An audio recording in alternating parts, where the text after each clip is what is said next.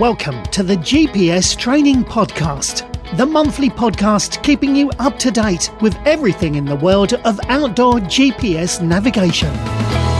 Welcome to this month's GPS Training Podcast. It's our 36th episode. With the current lockdown going on in the UK, we are creating 2 podcasts a month rather than the usual one. So this is the first podcast that we're going to have in May 2020. This month's podcast is slightly different. We just have one interview with a fantastic guy called Michael Etoff, who's driven from Peking to Paris in a vintage Mercedes car. So without further ado, let's get on with today's podcast. Welcome, Michael, to the GPS Training Podcast. Thank you for inviting me. We've got you on, Michael, because you've done this epic journey. You've driven all the way from Peking to Paris. Well, you carried on back to Barton-on-Sea, which is where you live, in a vintage car, in a Mercedes car, didn't you? Yes, a classic car, 1965 Mercedes. It was called the 230S Fintail. Of which I really call it Reggie. Yes, my youngest son, we've owned the car many years, and my youngest son many years ago named the car Reggie as Reggie Rally Car. Okay. And the name stuck, so the car is called Reggie. Reggie. What year was it then? It's a Mercedes Fintail, is it? Yes, it's a Mercedes 230S Fintail. Right. And it's a 1965. It was manufactured in 1965. Okay. And first registered 4th of January 1966. That's before I was born, you know. This is terrible. I wish I could say the same, but that would be a blatant lie. Wow, that's a classic. That certainly is a classic car. How many miles has it done on the clock now, then, has it? Well, it's very hard to say because it's been mechanically rebuilt a number of times. It's had a very hard life. When I got it originally, it had done about 65,000 miles. It was a cherished car which everybody loved, and I eventually turned it into a competition car. Okay. And it's probably done another 50 or 60,000 miles. Not that many miles really, but the 50 or 60,000 miles I've done are all rally miles. Right. And these are competitive events, so it's not just a straight drive. These are hard drives with tests and circuits and driving tests and all sorts of things going on every day. So, one rally mile is worth a lot of road miles. It really is. Mm-hmm. Yeah, and often off road and difficult conditions. Yeah. So that moves us nicely on. So you're using this car for rallying, really, isn't yes. it? Long distance rallying across many countries. Endurance rallies. It has no other use. It's only used for this purpose. Right. Okay. And before you did the Peking to Paris, rather, get the right way around. How many other of these rallies have you done?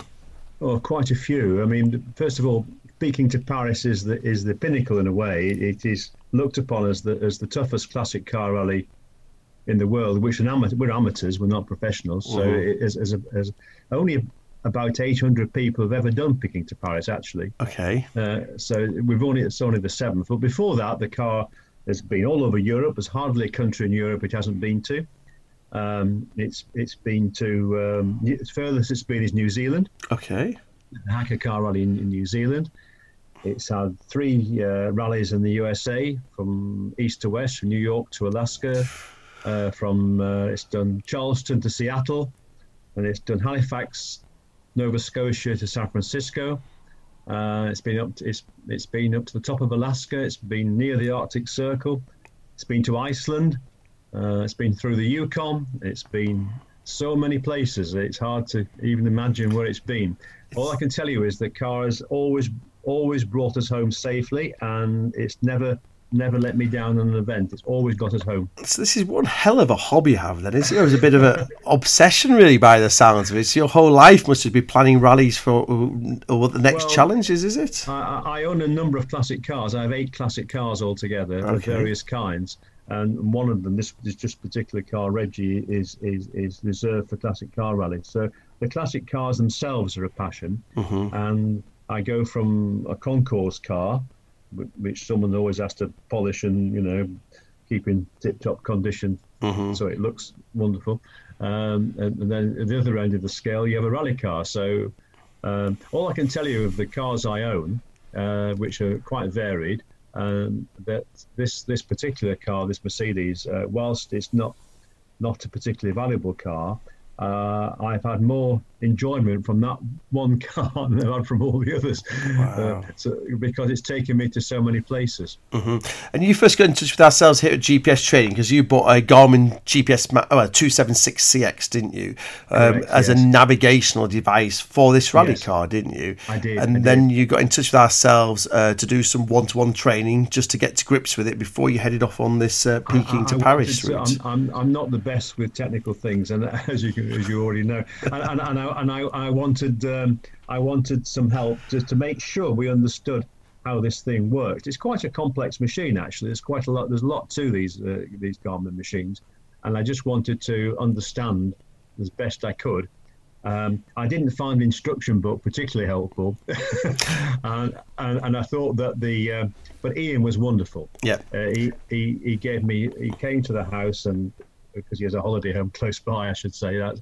But and he was very, very helpful, and he taught Marcus and myself, and we found that was very instrumental. And you also, with your help, downloaded some extra things onto the Garmin as well. For example, we managed to download a road map of Russia, and some maps of China. And that was quite invaluable in the end, but because it's very hard to get maps of Russia apparently. But anyway, somehow you managed to get these maps of Russia and China, which helped quite a lot. I must comment, Michael, we make our living off Garmin's incompetence to write good instruction books. When people criticise Garmin's instruction books, we make our living on the back of Garmin's incompetence. If they wrote good instruction books, there'd be no GPS training in this world, would there? I might be incompetent. That's why I didn't understand the book, but I thought it was quite a difficult thing to get my head around, really. Normally, I suppose if you're only walking or something, it might not be too serious. But if you're trying to cross the Gobi Desert, then you really want to know where you're going, don't you? So that's exactly right. Yeah. So it's worth an investment of training.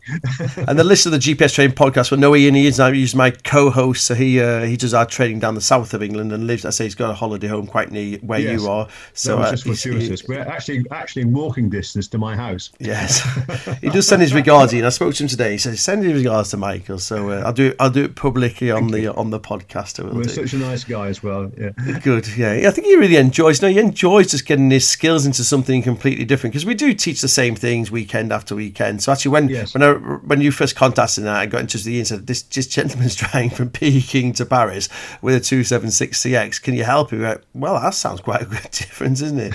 So and then we got some, as you say, we saw some mapping for you, etc., to kind of get you going. You mentioned Marcus. Then is Marcus your son that does the rallies with you? Marcus is my son. Is he also the chief mechanic as well? Is he? Yes, he's sort of. We have to keep this car running. The part of the challenge is obviously the journey, the competition, but of course you have to keep the car going somehow. And we really rely on preparation because you can't take the parts with you. You think of a car and all the parts inside in a car to make it work. What do you take? And the parts are heavy. So if you start loading up with parts, it's weighing the car down. And broadly, you need to keep the car as light as possible, because the more it's carrying, the worse it gets. You want them as much lift. So we carry virtually nothing. Spare parts we just carry simple things, and we rely on preparation really. So we carry gaskets and bits of string and wire, and as little as we can, but we have to carry parts, but as little as we can. And then you hunt out the Mercedes dealers as you pass through the world, then, do you? If we're necessary, yeah. But normally we can keep the car going right through an event, but the problem with this event is that it was extreme.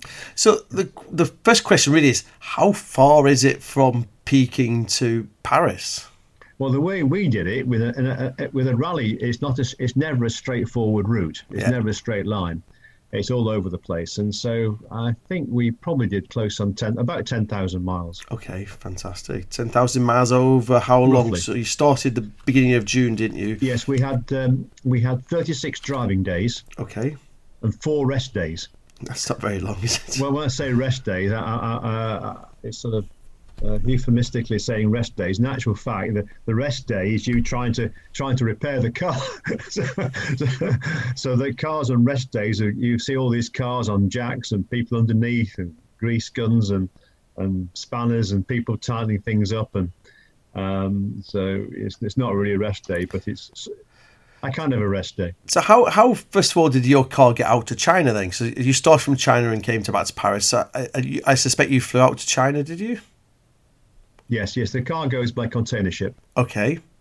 So the car left here on the 28th of March. Right. And I can't remember exactly. It must have been about roughly the 28th of May or something when we collected the car from a warehouse in Beijing. And how many participants started off the rally? 110. Right. Okay. 110. All in similar cars, or is it complete range? I mean, some of the cars were we're probably doing this at the fish and chips level. I mean, when you look at the cars, some are similar to ours, and some are even newer than ours. The oldest car was a 1907 car. Right, fantastic. 1907, something called a Contol, made in France, which is it's actually a tricycle, and it was ridden by two ex-professional Belgian crew who were professional motorcycle racers in their day. Okay. And then there's also a white steam car, where the steam car had a crew behind it, and it wasn't really competing in the event. It was just doing the journey. It was a 1910 steam car, very original, and a host of other cars from the 1920s to 30s, to 40s and 50s and 60s to early 70s. There's a host of cars. And has any cars really jumped out at you? You went, wow, that's quality. There's always some fantastic cars taking part. Bentley's old Bentley's always my favourite. Mm-hmm. 4.5 litre Bentleys from the late 1920s take some beating. And in actual fact, it's very hard in a competition like this to beat a Bentley. Right. Reliability? Well, there are lots of reasons. Yeah, they are reliable. They're high off the ground. And that's one of the things you need, good ground clearance. They're incredibly strong, and they take enormous knocks. So if you think about it, back in the day in the 1920s, roads were probably very poor anyway, and therefore they had to be made very strong. And there's a host of very nice cars of various kinds. So it's always a great pleasure, and we were treated like rock stars when we were in China and Russia. We were like rock stars everywhere we went. We had photographs taken, people following us. In Russia, they have the Peking to Paris fan club. Oh, really? Yeah. So they take it very seriously, Peking to Paris. So every time you stop somewhere at night, I mean, there's so many in a city or town, of course, not in the middle of nowhere, but there's so many people waiting. It's hard to see where you're going to park your car. It's like a football crowd, right? Basically, and you can't. You're hard to think, where shall I park? And all these people are there, and you get people knocking on the side of the car because they want to have your autograph. They have a book, and basically they've got every car on the event in a book. The photograph of every car, the name of the crews of the car, and what they're trying to find is someone to sign the sides, your autograph, basically, signed against each car. And there's children lining up, there's adults lining up, there's people giving you bottles of water, sweets, cakes. The Russian people were incredibly generous with us. It really, really were. Very helpful and very kind, I have to say. And in all the countries that you went through, would you find Russia the kindest people then or not? It's hard to say. I mean, everybody, the Russians, there's no doubt about it, probably were. Yeah, I mean, incredibly hospitable. Just quite interesting that, because when you think of Russia, I watch quite a documentaries about people travelling across Russia, and they say it's quite a dangerous place to travel through, isn't it? It's kind of quite lawless, is the way I understand it. Especially on the roads. You need to bribe the policeman when you get pulled over and things. But it seems very different, the story that I'm hearing from you, which is good. Well, it's the people when you stop. Yeah. The driving is atrocious. The further west you drive, the worse it gets. Okay. So when you start in Siberia, it's a very remote. Siberia is obviously a very remote area. Again, the people are very poor. Everything looks poor. The houses and everything look run down, and you think, how would you spend your winter in that house when it's minus 40 or something? But the people are very warm-hearted and very kind. And I remember stopping in a place, and this lady came up to me with 2 young children in a pushchair. She spoke some English. She once worked in London, she said to me. And she said, I'm very sorry, I've nothing to give you. And I said, well, I'm nothing to give you, but I don't need anything. And then she disappeared, and a few minutes later she came back with a calendar. And she said, I want you to have this calendar. And I've got the calendar in my garage. And that's the sort of thing, they want to give you something. They want to pass something on to you. It's an amazing thing, generosity, isn't it? Really, around the world, actually, to give you something that, and you treasure that. It's not cost anybody a fortune, but there's a story behind it, isn't it? Really? Yeah, I've got other gifts from all over the world, but I was quite. It was interesting. We were stopped somewhere, and this little girl came up to me. She must have only been 8 or 9 years old, and stopped. And I was next to a guy called Gil. And a very likable Australian guy. We were having a chat, and this little girl came up and gave me a big hug, and gave him a big hug, and gave us both a sweet. And I think, gosh, if that was in England, I might be arrested for molesting a little girl. But it wasn't like that. She was so pleased to see us, and it was just incredibly kind people. Yes. And anything you wanted, was there. If you wanted a part, or wanted something, or had to clean something or get something sorted out, somebody would rush off and find something for you. So it was quite interesting. But the further west you drove, the worse it got, because the standard of driving is very, very poor. So in China, Mongolia, Russia, Kazakhstan is very, very poor driving. Is it all over there, or is it? Well, in Mongolia there are no roads. That's your problem. So is China as busy as we imagine it's going to be? The roads and the chaos on the roads and that kind of thing. In Beijing, it was a complete nightmare. The distance from where the car was shipped to a big warehouse with all these cars to the hotel was only, I'm guessing, was probably only about 15 miles. Right. But it took us 2 hours to get there. Okay. And the temperature was soaring. It was very hot and very humid. And the traffic was just absolute chaos. We were hardly moving at all, and we had to find our way, of course, as well. So that was difficult on the sort of freeways. And I said to Marcus, God, this is horrendous. And anyway, we eventually found the hotel by more luck than management, and we got there. It's very, very. And in China, the standard of driving is very poor. And of course, once you're out of the big cities, once you leave Beijing behind, and you get some of the back roads are in very poor condition as well. So most people in China are quite modern, have only had cars for a short period of time. Remember the song, was it 6 million bicycles in in Peking or something? Well, there are no bicycles now, but there are very few. But people were really on bicycles, and they drive their cars like they're bicycles. Because China's such a country that's developing so quick, isn't it? So actually, 10, 15 years ago, it was full of bicycles. Now it's full of vehicles. And as you say, they just drive them like the bicycles. And it just shows how quickly the world's moving on, isn't it, really? Incredible, yes. And then you went into Mongolia. As you say, no roads in Mongolia.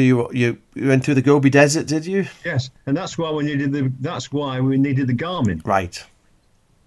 Because if there are no roads, well, if I said to you, if I'm sat here and I say, right, drive me to Carlisle or somewhere, that's very easy, because I know I have to head north, and I know there's motorways, and before I even set off, I know exactly how to get to Carlisle. But if I had to set off from here, and by the way, there are no roads. There's a few rivers in between, some mountains and some forests and a desert. Now get me to Carlisle. That would be suddenly a very difficult drive. And of course, it's a bit like driving in a desert. It's a bit like selling a boat. Right. on the ocean or flying an aircraft, because you've got no sort of yardstick as to where you are. So you have to travel by waypoints. Right. And the great thing about the Garmin, of course, as opposed to a normal sat nav in a car, which is, it's not a sat nav as such, is it? Not like you would have in a modern car, for example. So I think we had something like 1,300 waypoints in our Garmin. Okay, and you just navigate from one to the next. Yes, and broadly you're heading towards this waypoint and then to the next one and so on.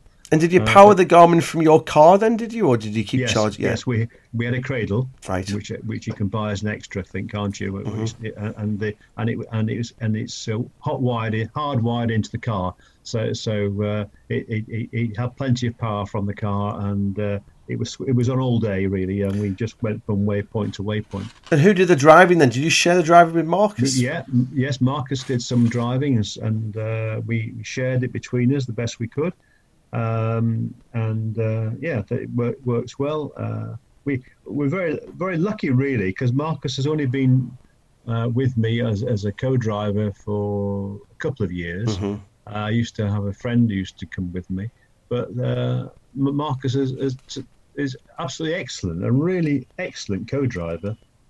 The nice thing about it was we were away from home for 42 days in total, and we never had one cross word in 42 days. That's good, isn't it? But when you came back, it just took 4 hours, and then that was it.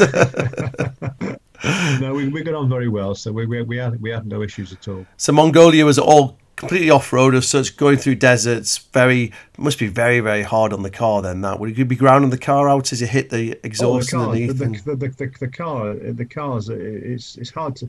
If I say to you there are rough roads, what does that mean? It's very subjective, but I mean, it's hard to describe what it's like. I mean, you've got tracks, and they have these very large vehicles out there, probably ex-Russian military vehicles they buy, and the people are very poor in Mongolia. Most people are very poor, and these things go down these, and they make tracks. Yeah. And what happens is one track becomes impossible, so they make another track. Okay. Right? And that becomes impossible, so they make another track, and then you're on top of this crest, you're looking down, and you know you've got to go a certain direction, and in front of you there might be 20 tracks, and that's your problem. But you don't know which one to follow. No, because and all of them are going slightly different directions, and the problem is these tracks have been created, and now you can be lucky and just pick the right one, and it's not too bad. But more often than not, you're on a track and it's just horrendous. I mean, there's blind summits, there's dips, there's big boulders in the way, there's things knocking your car. The car is being hit and vibrated all day long, so all the time you hear knocks and bangs and vibrations, and some of the knocks are very hard, and some of the knocks are so hard you think, gosh, can this car survive? But it does, and they just continue. It's quite amazing. And you did lose part of your exhaust in the Gobi Desert, did you? A few times, yes. We lost all sorts of things. So that went in the boot, and eventually it was repaired and welded on. So do so you'd have to come across some urban location for that to happen, because you can't fix something like that in the desert as you go through. No. There were certain areas there was a hotel somewhere, an old ski resort hotel in Siberia we stopped at. Quite a basic place, but we stopped there, and there was a Russian crew with welding gear, right. And they were there on purpose because they knew they had a lot of cars to sort out, and they welded on. They welded the exhaust back together, and that lasted all the way back home actually. Right. So it's totally jiggered now. The car is in the process of being repaired at the moment, actually. So do you repair this yourself, or do you have somebody else who repairs it for you? We do some work, but there's a gentleman called Owen Warboys, and his name is on the back of my car, and he prepares the car. He's 75 years old, and he has kept that car running for the last more than 20 years. So he knows every nut and bolt on that car. So at the moment, it's having some serious TLC. Obviously, this year with the coronavirus, we're not doing anything really. Yes. And the car is at the moment we've got all the parts, and the back of the car, the back end of the car has already been rebuilt, and we've got the gearbox out and the engine out, and we're slowly revitalising it. So it'll electrify again. There's no doubt about that. Yeah. So far, China, Mongolia, then into Russia. So again, Russia's quite civilized, is it, compared to Mongolia? Quite well. Yeah. When you coming and going from these, first of all, entering and leaving these countries isn't easy. It's not like driving across Europe, where you can drive your car and never stop. You can just keep going. Where you're leaving China or somewhere, or entering Russia, or leaving Mongolia, or entering Mongolia, there's queues of cars. You wait so long. There's people checking numbers and checking this, checking that, checking everything. It takes so long to cross these borders, but there's not a lot of difference to start with. But Mongolia is very poor and very impoverished country. Apart from they've got one big city, Ulaanbaatar, where anybody wealthy lives there. Very polluted city. Best to be leaving Mongolia isn't easy. You'd think it would be easy, wouldn't you? But it's not. And then you come in. The crossing point we had at a certain place, we drove into Russia. There was quite a big no man's land actually, where it's a gravel track, and eventually you hit the Russian border, and they check everything all over again, and off you go. You're in Siberia. And yes, there is a difference. Suddenly you've got a tarmac road in Siberia, but again, there's a lot of poverty there, and some of the roads are very poor. You've been driving along, and suddenly there's a huge crater in the road or something. You've got to be careful what you're doing. It's not like driving in the New Forest or somewhere, where you moan if you hit a pothole. Well, these are like craters that can write your car off. Yeah, where a pothole is, people complain about these potholes, but in actual fact, places like Siberia, the potholes are severe. You can certainly very seriously damage your car. So you've got to be careful what you're doing, and let's say the further you drive west, the harsher the conditions become. So you drive through Siberia, which is quite an interesting place. Beautiful scenery, stunning, really, absolutely stunning. Of course, we're there in the summer, of course. We're not there in the winter, but there's still snow on the mountains, and it's really stunning scenery. And then into Kazakhstan. And Kazakhstan is a little bit like Mongolia, really. Yes, they do have some roads, not very many. There's a lot of off-road sections in Kazakhstan where there's a lot of sand and gravel and poor roads. And again, some pretty tough conditions, just as harsh as Mongolia, really. And Kazakhstan is another poor country. I think the best thing about Kazakhstan was the price of the fuel. It was only about 40 pence a litre. People are very poor, but they're awash with oil. And how many miles to gallon to get out of the Mercedes then? Well, if I was driving it on the tarmac and driving it carefully, I might get 25 miles to gallon. Okay, but it's not the greatest then. But of course, when you're driving it in anger and in lower gears on poor surfaces, we're probably dropping down quite a lot. We're probably dropping down to 15, 16 miles to gallon, I would guess. And so you having to carry extra fuel with you in the vehicle, or you just manage to fill up at fuel stations as you go on? Well, we fill it when we can, but we have a long range fuel tank in the car. Originally that Mercedes was fitted with a 60 litre fuel tank, but we have a 100 litre fuel tank in the boot. Right. Specially made for the car. And we fill them up to the top, and off we go. And on a good day, that should get us.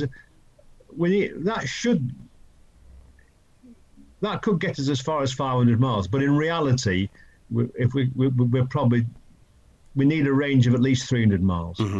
Otherwise, we can't get fuel. So it on a car rally, it will do at least 300 miles. And do you plan your fuel stops beforehand, or are you just kind of looking and thinking, right, 300 miles we need to fill up from now on? You have no plan because you haven't been there before. Yeah. And you're only we've got the waypoints in the desert, and of course we've got a road book. We've got road books.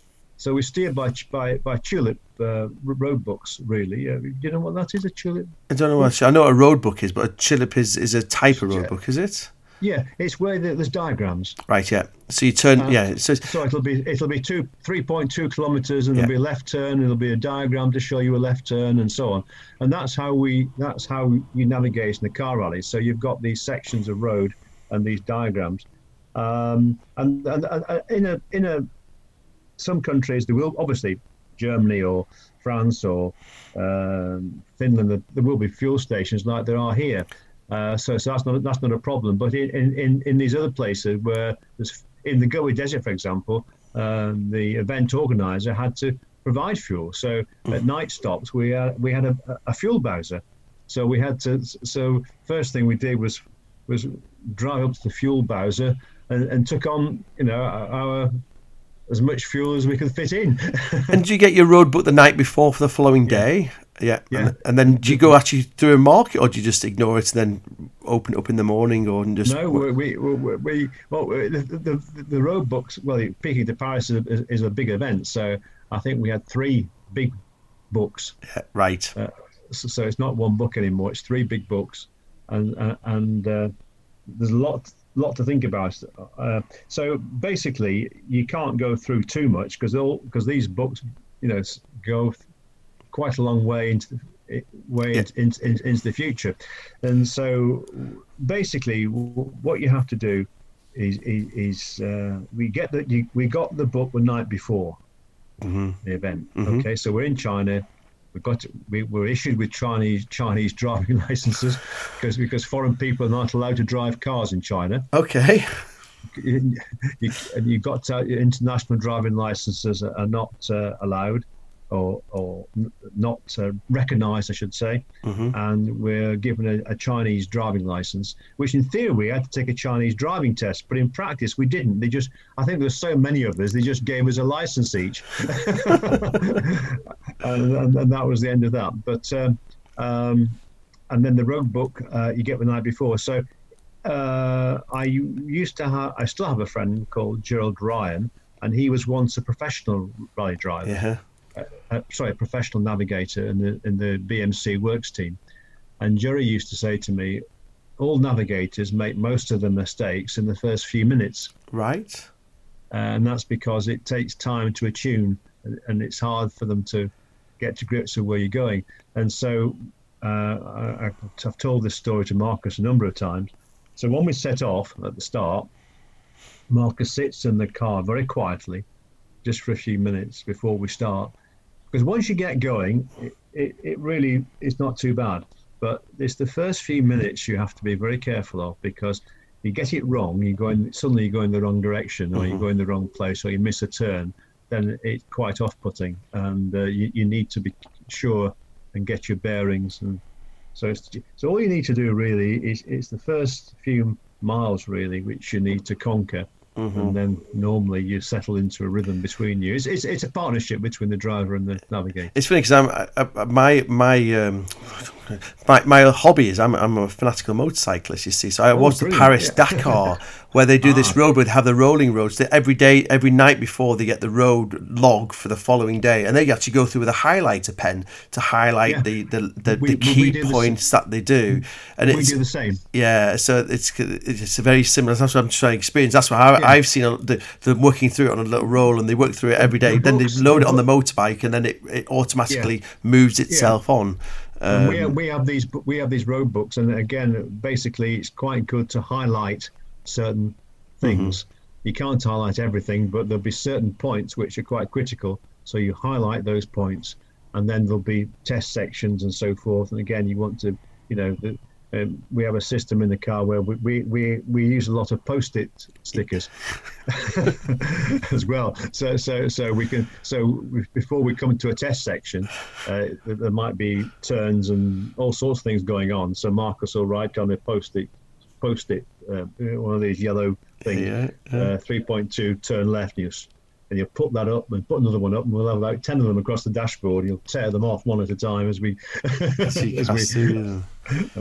go. Because as you're right, you say that navigation is such a key thing, isn't it? Because otherwise, once you get lost, you've had it, haven't you? Really, you've had it. Yeah. So, the navigation is the most important thing, really, because it's no good having the best car and the best driver, and you go in the wrong direction. So, what wins? The secret of a car rally really is being methodical and taking your time and going the right way. And if you do make a mistake, then the rule is you've got to go back to a place you understand. It's very important to go back to a point where you know is correct. Yeah. Whereas the attempt and believe me, it's very difficult, because the human brain is, I don't want to go back, I want to go forward. Yeah. And you don't want to go back because you're losing all that time. But if you don't go back, then you're in. I know I'm talking from experience here. You can get yourself into the most terrible mess. You really can. So it's funny. It's exactly the same as when I was taught to navigate with the map and compass before GPSs came along. I was always taught of you have an attack point. So the point is where you know you are. So you are confident you know where you are on that map, and you attack from there. So you can say, right, I'm going off in that direction. I'm going to pace so many X hundred meters, or I'm going to X miles, and I'll hit a fence. If you don't hit what you're looking for, you do then a backtrack back to where you were, and you get back to that safe point, which is that attack point. So it's exactly what you're saying. You know I'm in the right place. We're going to go in the right direction. If we don't reach what we're going to achieve, we'll then come back to where we know we were right, and work out where we go wrong. Because as you rightly say, naturally you try and get yourself into I'm not going to go all the way back there. I know we'll find a shortcut. Well, you never find that shortcut, do you? You never find the shortcut. You're very lucky if you do. But and you have to have certainty, and the certainty is the place you understand. Yeah. Yeah. So and then you go on from there again. But it's that face of a losing face of let's turn around and go back. So it does happen. It does happen. There's no shame in that at all. You just got to accept it. And of course, on an event like Picking to Paris or any car event, you are going to make some mistakes. No one's going to drive all that way and never make a mistake, are they? No. It's not. Well, somebody might, but it's doubtful we will. So then, when we came back, we're heading back over back over. So we come to Kazakhstan, back into Russia, Finland, Estonia, Latvia. It sounds like the Eurovision Song Contest. This really doesn't it? So, and then it back into Lithuania, and I suppose as you come in Lithuania, Poland, we're starting to, I suppose, come in a bit more westernized, really. I know we're still very much, but you get a bit more into what you expect us to be seeing. That's right. It's quite interesting, really, because you're driving up from St. Petersburg, driving up towards Finland, and that's a very busy highway, and the cars taking the most terrible chances.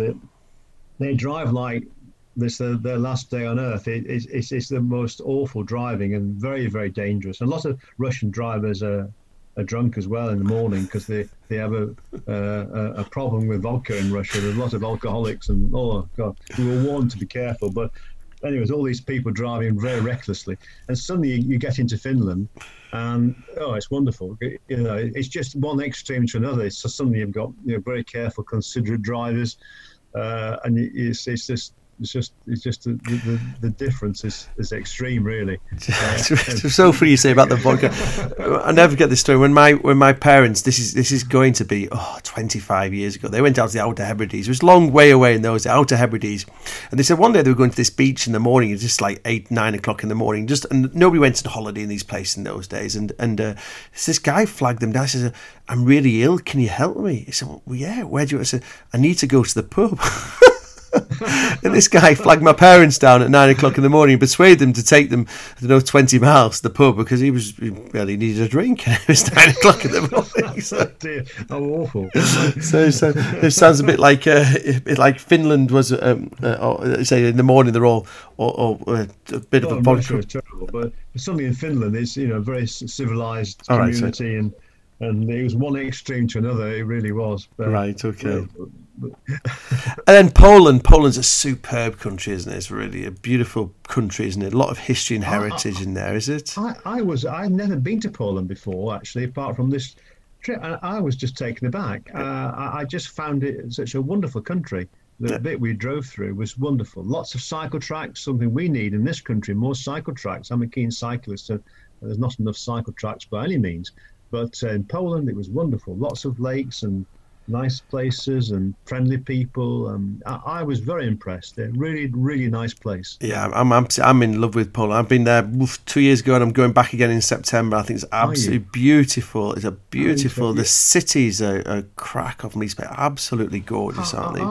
And everything was so clean and nice.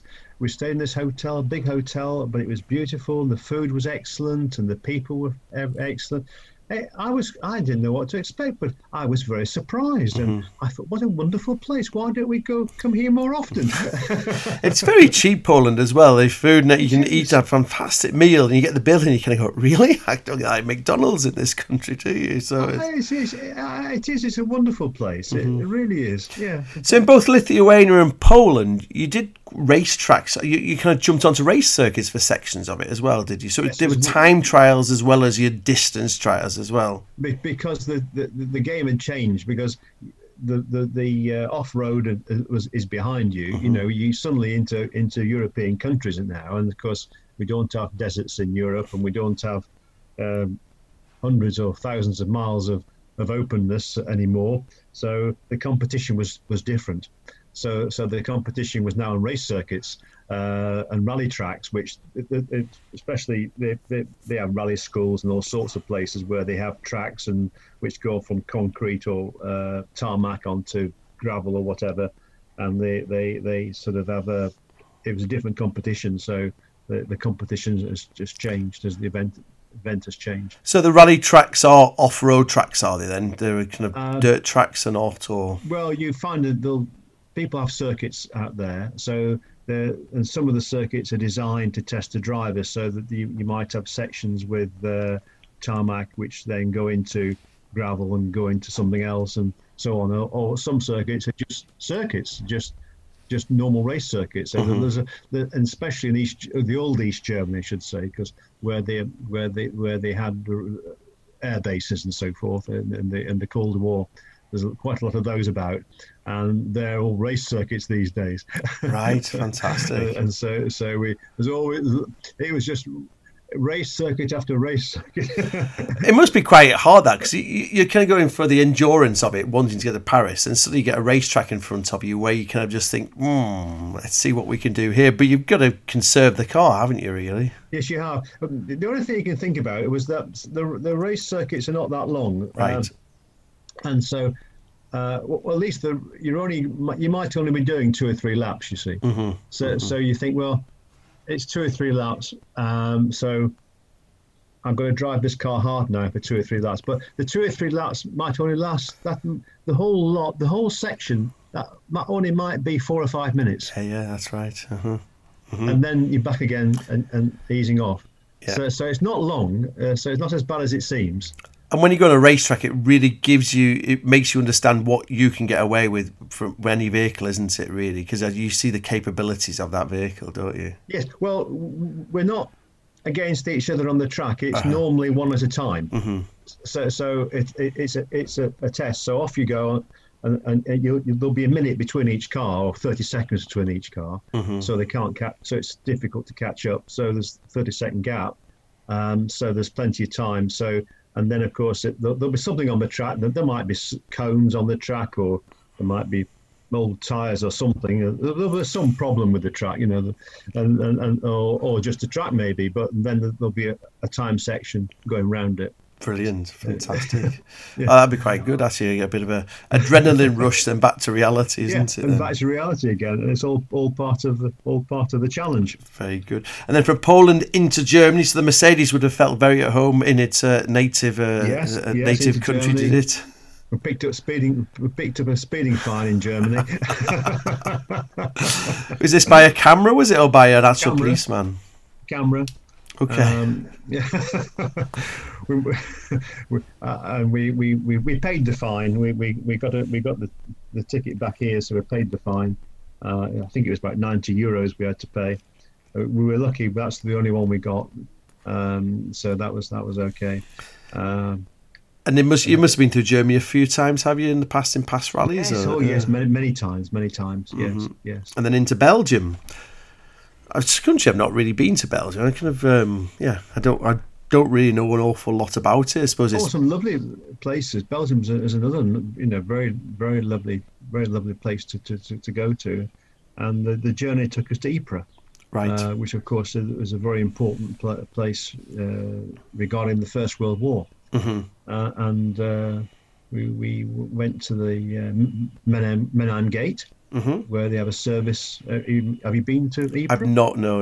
It's well worth going. So every night at 8:00, every day of the year, there's a service. Right. To thank the many men who died. Mm-hmm. And the Menheim Gate is the gate of the all the men's names are inscribed on this very large structure. I don't know how many thousand names there are, but there's thousands of names inscribed. And all those men have one thing in common: they had no grave. Right. Mm-hmm. They were lost, just lost, and they had no grave, and therefore to remember them, they're inscribed on this gate. It's like a big structure, really. Mm-hmm. And every night there's a service, 8:00. Mm-hmm. So we went to that service, but they were very, very we went to the town of Ypres, a very nice place, lots of pubs and restaurants and so forth. And we went there. We were welcomed like heroes, even though we're not. There was radio stations, TV cameras. We were given tokens. Okay. We had a little sort of bag of tokens, and we could go into any pub or any bar. And these tokens can be exchanged for a beer or whatever. We had loads of tokens. We never drank that much, loads of them. And so we we had free booze anywhere in Ypres. You were quite a popular man. So about, I'll get you the drink. Here's some tokens. With all these tokens. Yeah, that's right. And then finally into France. I must say, actually, the picture of you at the finish line with your car, you must have stopped a few miles from the finish and polished it, did you? It was immaculate when you finished. No, it wasn't. I mean, I'm quite fastidious, and we cleaned the car on the event a number of times. Right. We had to. We had no choice. I mean, it was in a terrible state sometimes. So the car had been cleaned on the event a number of times, and it probably didn't look too bad on the camera. But that last day into Paris was a tough day. Mm-hmm. Because I thought that was an exhibition run, really, from Ypres down into Paris. Thinking, well, that's going to be easy, but it wasn't. It was another tough day. Really tough day. What in relation to how come it was tough, Michael? What was the? Well, because we weren't on the autoroute. We were on the back roads, and lots of navigation going on, lots of different roads, and then the rally really finished on the outskirts of Paris. That was the end of the rally, really. But we had to drive into the centre mm-hmm. to the exhibition finish, if you like. But the heat. I mean, it was very hot. It was over 40 degrees, and the cars, the traffic was just absolutely dense. Mm-hmm. It was just standstill traffic, and the cars were getting hotter and hotter and hotter, and it was just horrendous. And eventually, we got to the finish, and what had happened was there was a long line of cars by this time had built up to go through the finishing tunnel. We'd finished the event really, but we had to be photographed going through. And what happened was the temperature in all these cars getting hotter and hotter. So we switched our engine off, and we were pushing the car slowly forward. And we got to the finishing point, and I thought, right, we must drive through on power. And after all that, the car wouldn't start.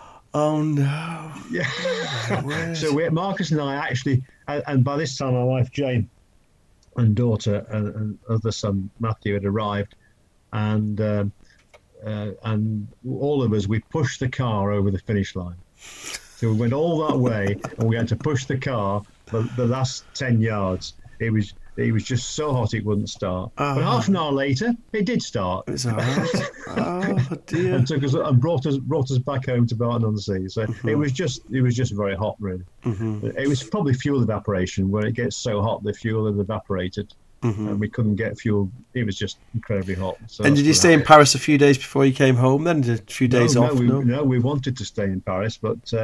Poor old Marcus is a self-employed plumber and heating engineer, and he hadn't worked for a long time, and he had a contract to fulfil, and he had to get back home. So, which we knew about this, it wasn't a surprise. So we had a wonderful night. We had a big party in Paris, and then next morning, 8 o'clock, with not much sleep, we were out and about, and 8 o'clock we were off, fighting our way through Paris, and up autoroute, and the car was running towards Calais, and you'd think it's a big nowhere at all. It was running as well as it did through the tunnel and home. So fantastic. So a good journey. The car performed well throughout. Then, by the sounds, that there's no. Yes, it did. Yeah, it did, but it suffered a lot. And I say there's a lot of problems with it now. But it's nearly, we're sorting it out. It'll live to fight again.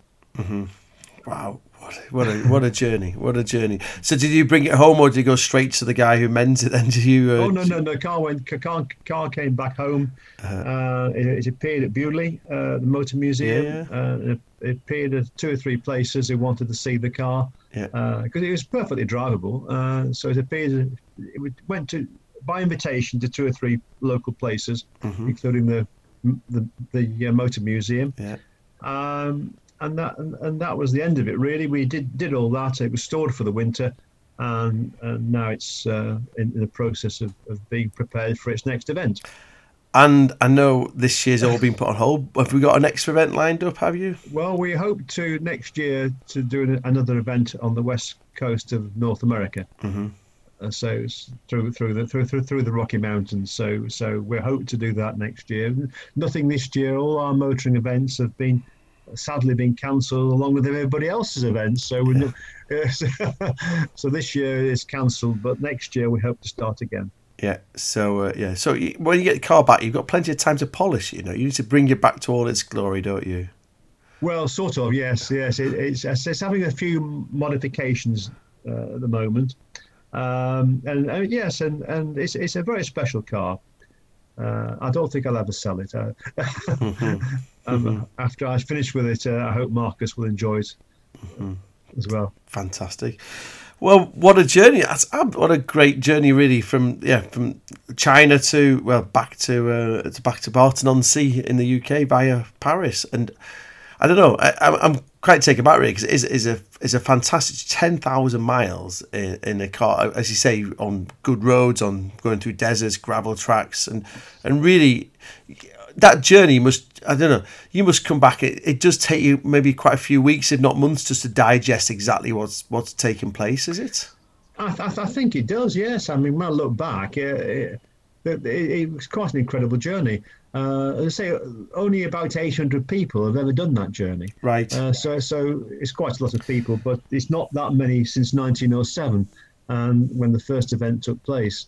It is a kind of an achievement, and very interesting. Of course, the comradeship as well is great. The people you meet, we've got friends from not from this event, from other events. We know people from all over the world, so it brings a lot of people together of different nationalities. So we have friends of all nationalities from all over the world, and we're always getting invited to go somewhere. It makes life very, very interesting. So the cars have brought us together. They're more than, in a way, they're more than just cars. They facilitate lots of friendships and lots of travel to various places. And out of the 110 cars that started, do you know how many finished? Well, that's a good question. What happened was a lot of cars failed early on in Mongolia, but a lot of cars were then repaired later. Okay. So some cars dropped out for a few days, some cars disappeared for a week or more. One car was totally written off, and that was the end of that one. But broadly, a lot of... So at the finish, we probably had, I'm guessing, because I don't know the answer, we probably had about 95 cars at the end. Wow. Out of the 110. But I said a number of them were off the road for a number of days being repaired, and then they rejoined somewhere else. So they wouldn't have completed the whole route that you were expecting. No, they did the best they could, and caught up, and they probably drove on the tarmac and caught up at night, and then join you, and off you go again. Fantastic.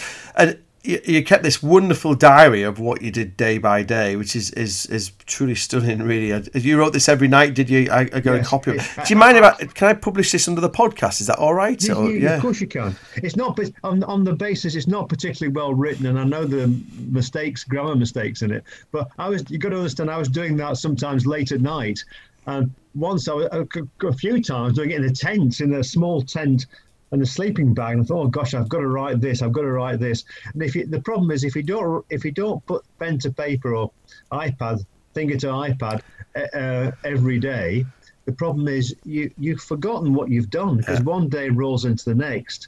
And from my point of view now, I can visualize what I've done, and I've also I've given presentations to a number of motor clubs and charities.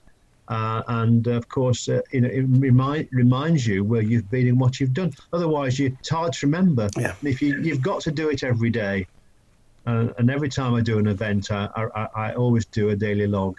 It's a wonderful thing about an iPad, isn't it? It's so portable, and you can just get it out and. It's fantastic. I read through this I was leading a webinar last night. I was waiting for it to start. I went through my highlights pen. You can see how I highlighted all my bits I've done.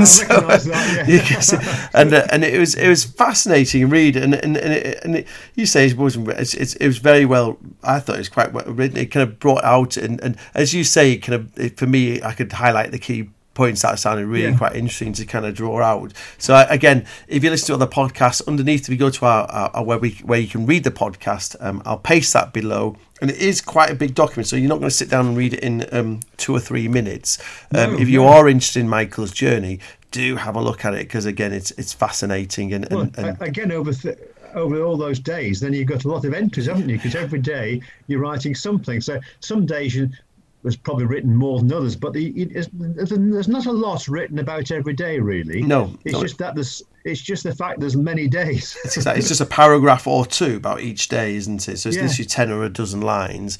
But again, as you rightly say, because you're doing it over 36 driving days. It's 42 days altogether and 36 driving days. So there's a lot, over that time, there's a lot going on. And it's quite interesting because the insight into each of the countries, again, you not got time to go into each one, but again, the insight, the road, your personal thoughts. And what I found quite interesting, you said, this is one of the hardest drives we've done so far, but then you said it later on, so actually you must have had some really quite trying days. That was your initial thought when you sat down. There was, looking back, it was all wonderful, but there were some days, especially in Mongolia, and I said to Marcus, what the hell are we doing here?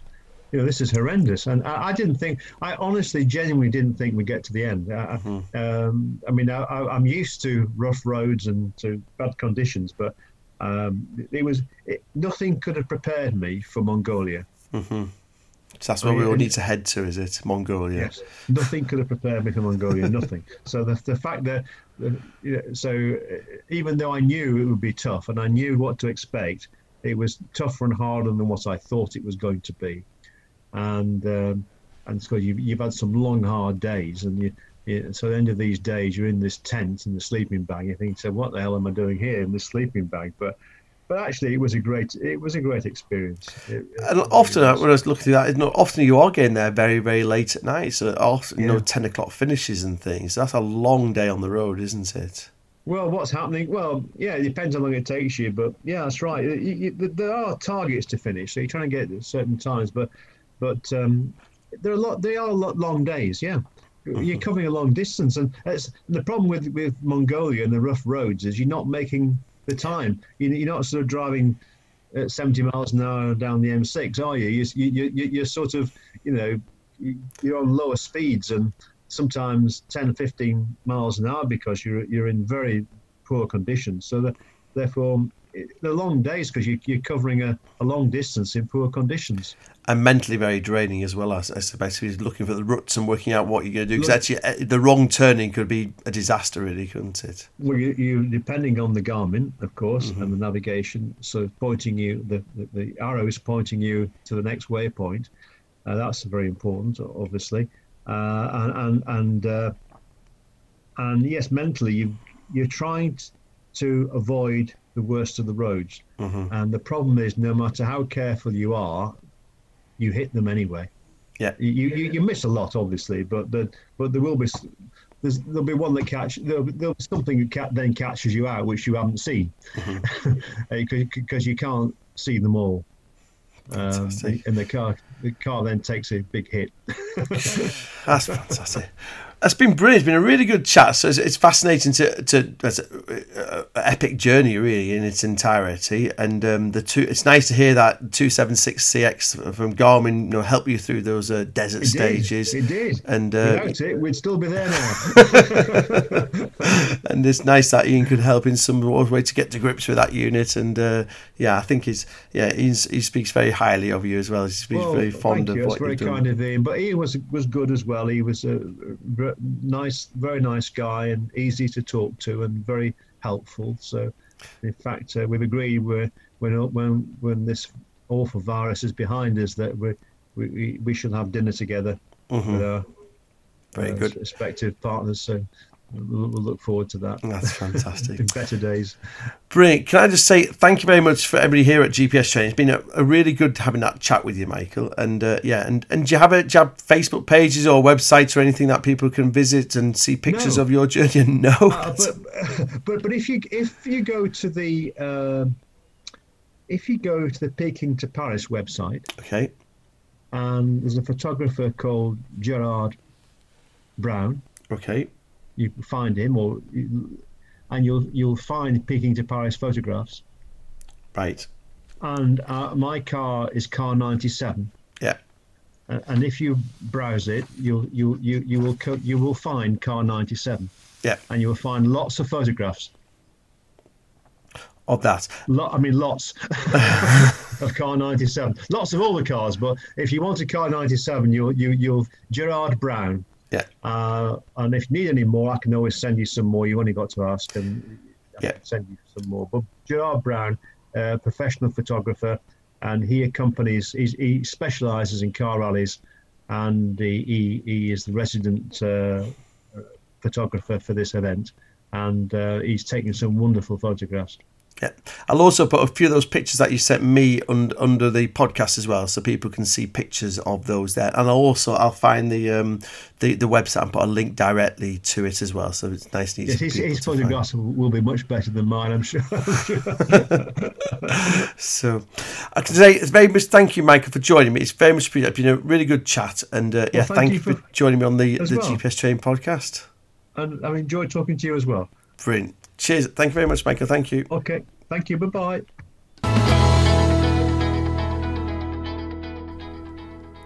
And finally, many thanks for listening to this month's GPS Training podcast. If there's anything you would like to hear in future podcasts or any guests that would help us make an interesting episode, please do get in touch.